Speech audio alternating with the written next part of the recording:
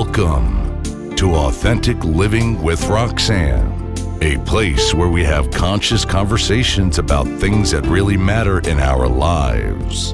And now, here's your host, Roxanne Derhaj.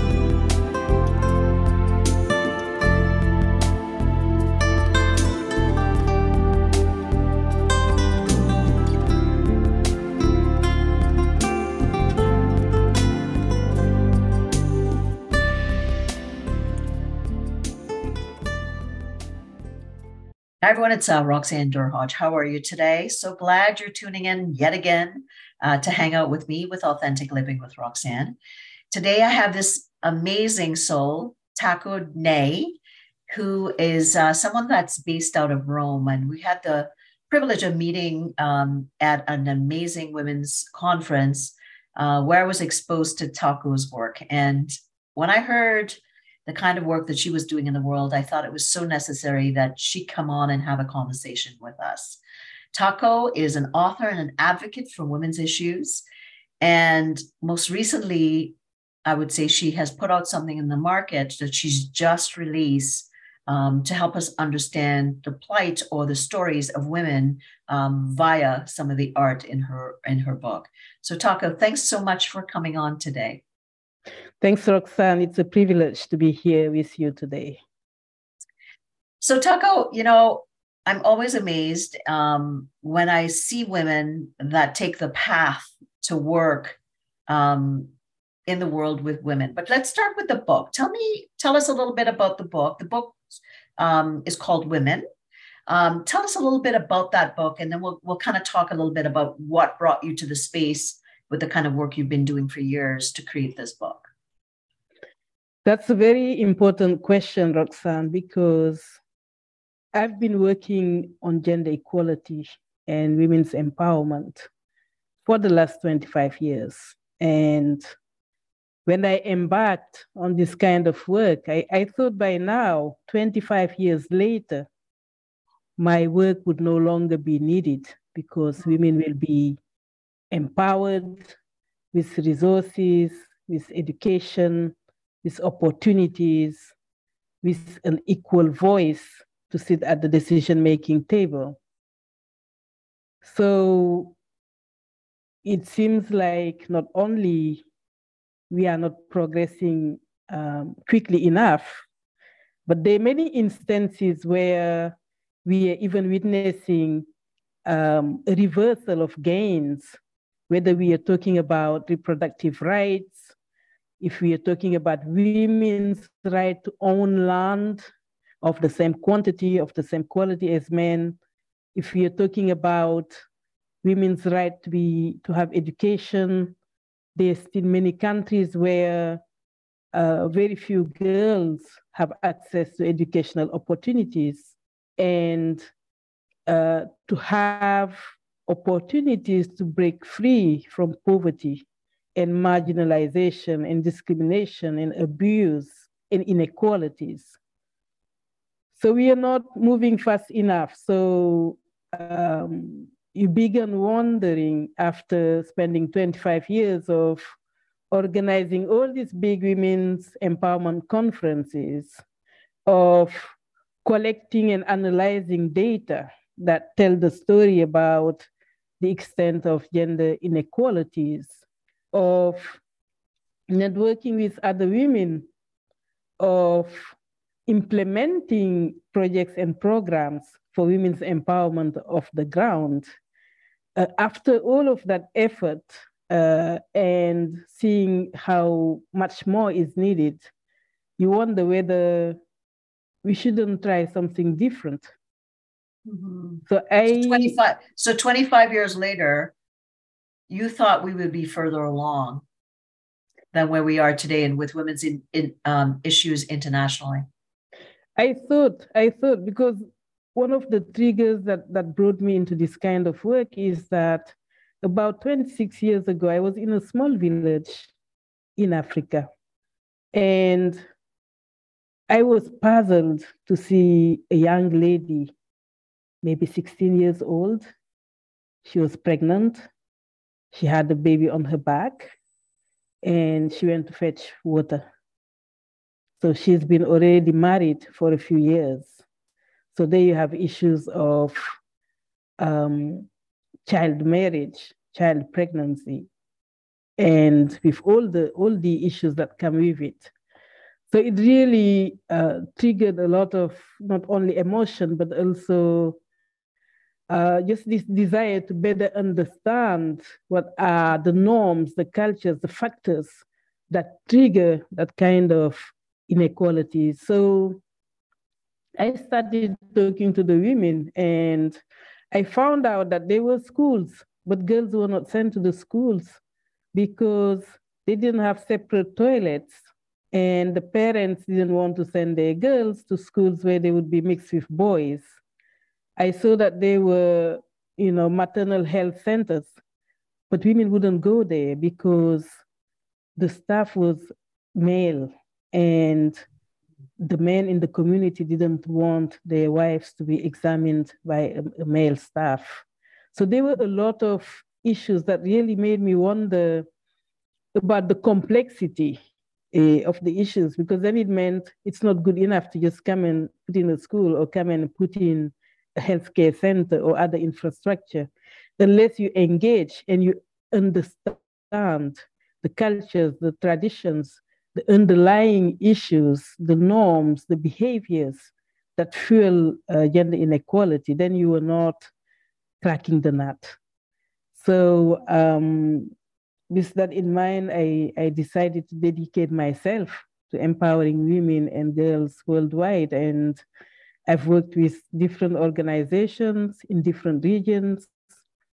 And so this idea of the book is really about how do I use art as a call to action, to touch hearts, to dialogue, to have these conversations. So let's talk about art, right? Because now, Tacko, I'm very, very jealous of people like you that have expressions of art, because I got to tell you a story. This is funny, but it's not funny. One of my very best friends, I'm from Trinidad and Tobago, and went to this, all girls private school. And I was so bad at art that I made her do my art. And then the teacher found out. And my friend has since gone on and done major art, but that was a funny story. We were at 12 years old. My teacher said, "Is that your work?" And I'm like, "Of course it's my work." Then she goes, "I don't think so, Miss Ramuta." But it's that expression. I always say that most of us have a gift, and clearly the pieces of art that I saw in Rome that you displayed when you were speaking, it's a profound, deep space that you are able to pull out something to express it, right? Like I would say I'm a writer. That's how I express my emotions. But art gets us down into a deeper, deeper level, almost like music does. So tell me about your process and how do you create these one-of-a-kind kind of expressions? So the book and the art in itself has been a conversation. A conversation with about 80 women worldwide of different age, of different cultural background, whom I just engaged in a conversation like we're having today, but it was during the lockdown. So of course it was online. So I asked them to reflect on a few very basic questions. The first one being, what makes women cry? What makes women happy? And then I got them to express themselves about power dynamics, power relations between women and men. And then I asked them for solutions. I also engaged them on how the COVID-19 pandemic has impacted them. And so based on that, I crafted the book.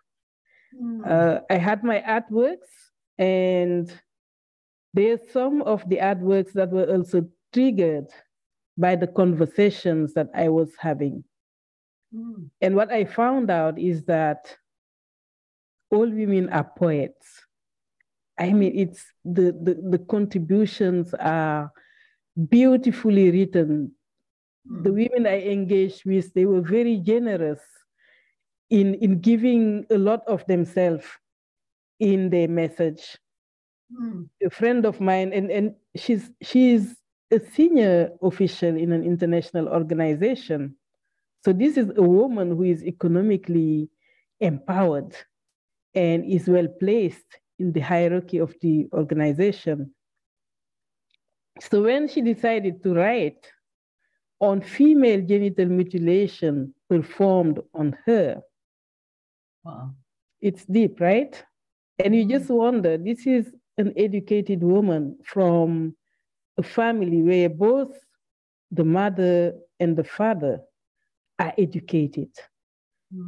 And yet, she was exposed to violence against women. And I'm insisting on this one because, as you know, we are currently now celebrating this campaign that comes in November every year. It's the 16 days of campaign against gender-based violence.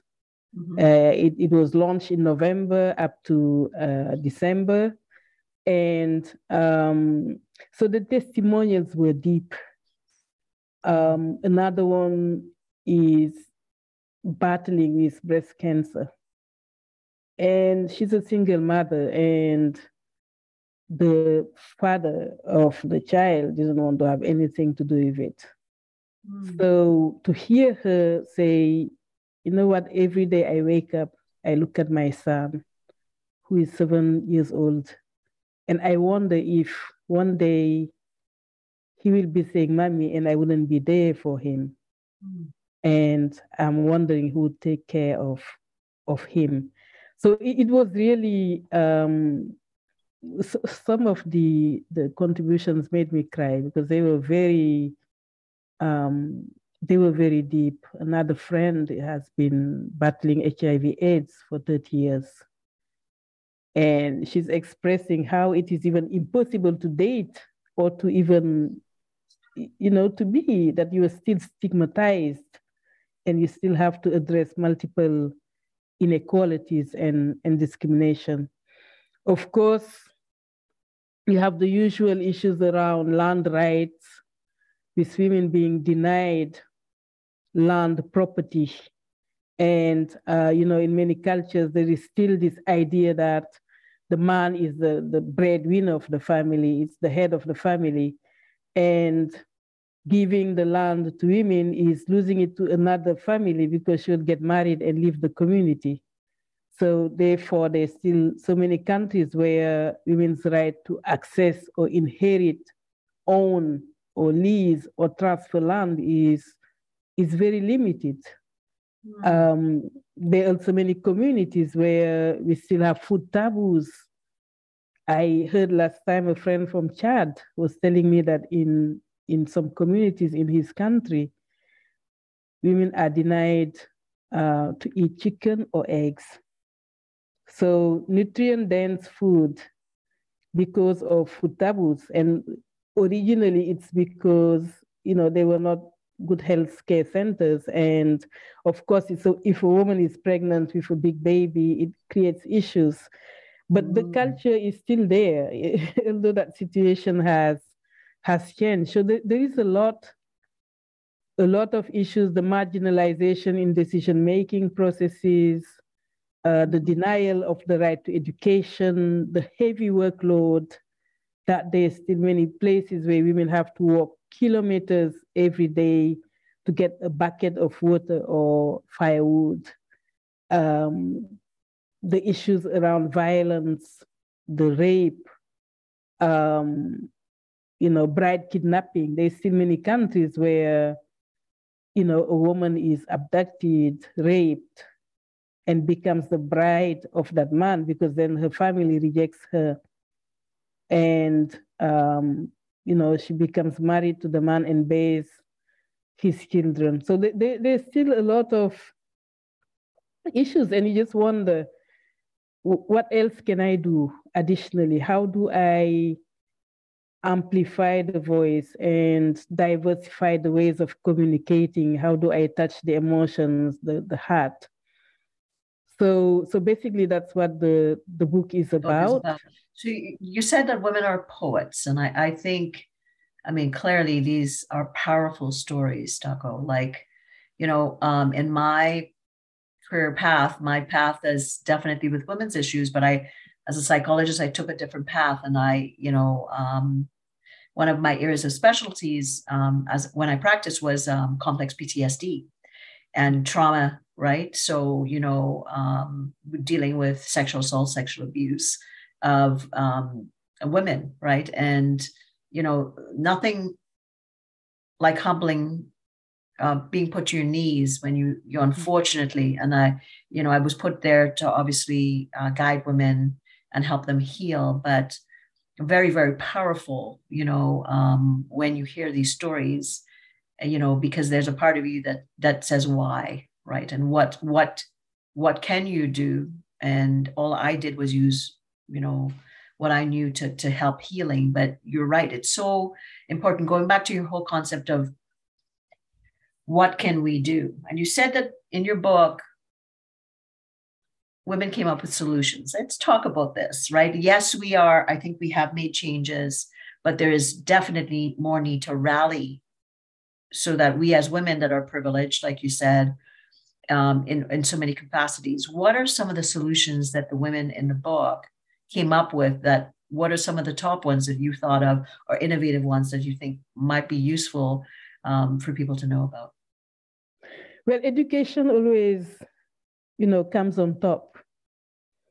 One of the contributors actually shared her life story because she was explaining that she is from a polygamous family and her mother never went to school. But when she got married to the father who was already polygamous, she made it clear that she absolutely wanted her daughter to be educated. It was a fight, but at the end she got educated, and now she's a woman leader in her country. And she was praising her mom, who, although not having had the opportunity to go to school, understood the importance of education in a girl's empowerment.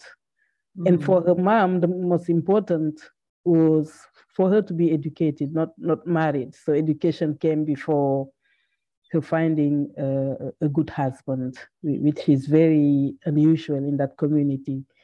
So education comes first, and one of my paintings talks about girls rising, and it's emphasizing the importance of education. Of course, also in relation to the kind of work that I do, we know that there are many commitments, there are many legal frameworks, the laws, the gender provisions in national constitutions. The commitments are there. The issue is the practice. Because if you have high levels of illiteracy, women cannot even read about their rights. So you can have the system in place, but the inability to read and to understand what is being said, women may not know that those rights are actually there and could be, part of them if they don't even know what it's saying in those bills, like you're saying. Yes, and there are many communities where you have, the first port of call for a woman in a remote community is the informal justice system, because it's difficult for her to reach out to the city, and financially it is also quite an investment to go to the city and get a lawyer, and she may not even understand all the intricacies of the justice system. So there are many places where you have this duality between the laws, the informal laws in place, the way that communities deal with certain issues, and the law. So just to say laws are good, policy documents are good, but we should really make sure that their impact is felt by rural women, in the small villages. So some of the solutions were also about this global sisterhood or local sisterhood, the mentoring of women, that, some women take it upon themselves to mentor other women so that they can also rise up. And there was also proposals around gender parity. How do you make sure that women also participate in shaping the decisions that will impact their lives? And in there, you usually have two views. Some feel that yes, we should bring our chair and sit at the table. Some feel that we should carve our own table. If you're not included in the main table, let's carve our own table. And some think that maybe that table is not at all good for us because we don't want in the mainstream, if the mainstream is based on structural inequalities that shape a system that is fueled with inequalities. We don't want even to sit there. This was such a great interview that we decided to turn it into a 2-part series. Be sure to tune in next week for part 2 so you don't miss out on the amazing content. Thanks for tuning in to Authentic Living with Roxanne, creating the space for positive, healthy change. Roxanne is a keynote speaker, psychotherapist, and coach. To work with Roxanne, visit roxannederhaj.com/blueprint. We'll see you next time on Authentic Living with Roxanne.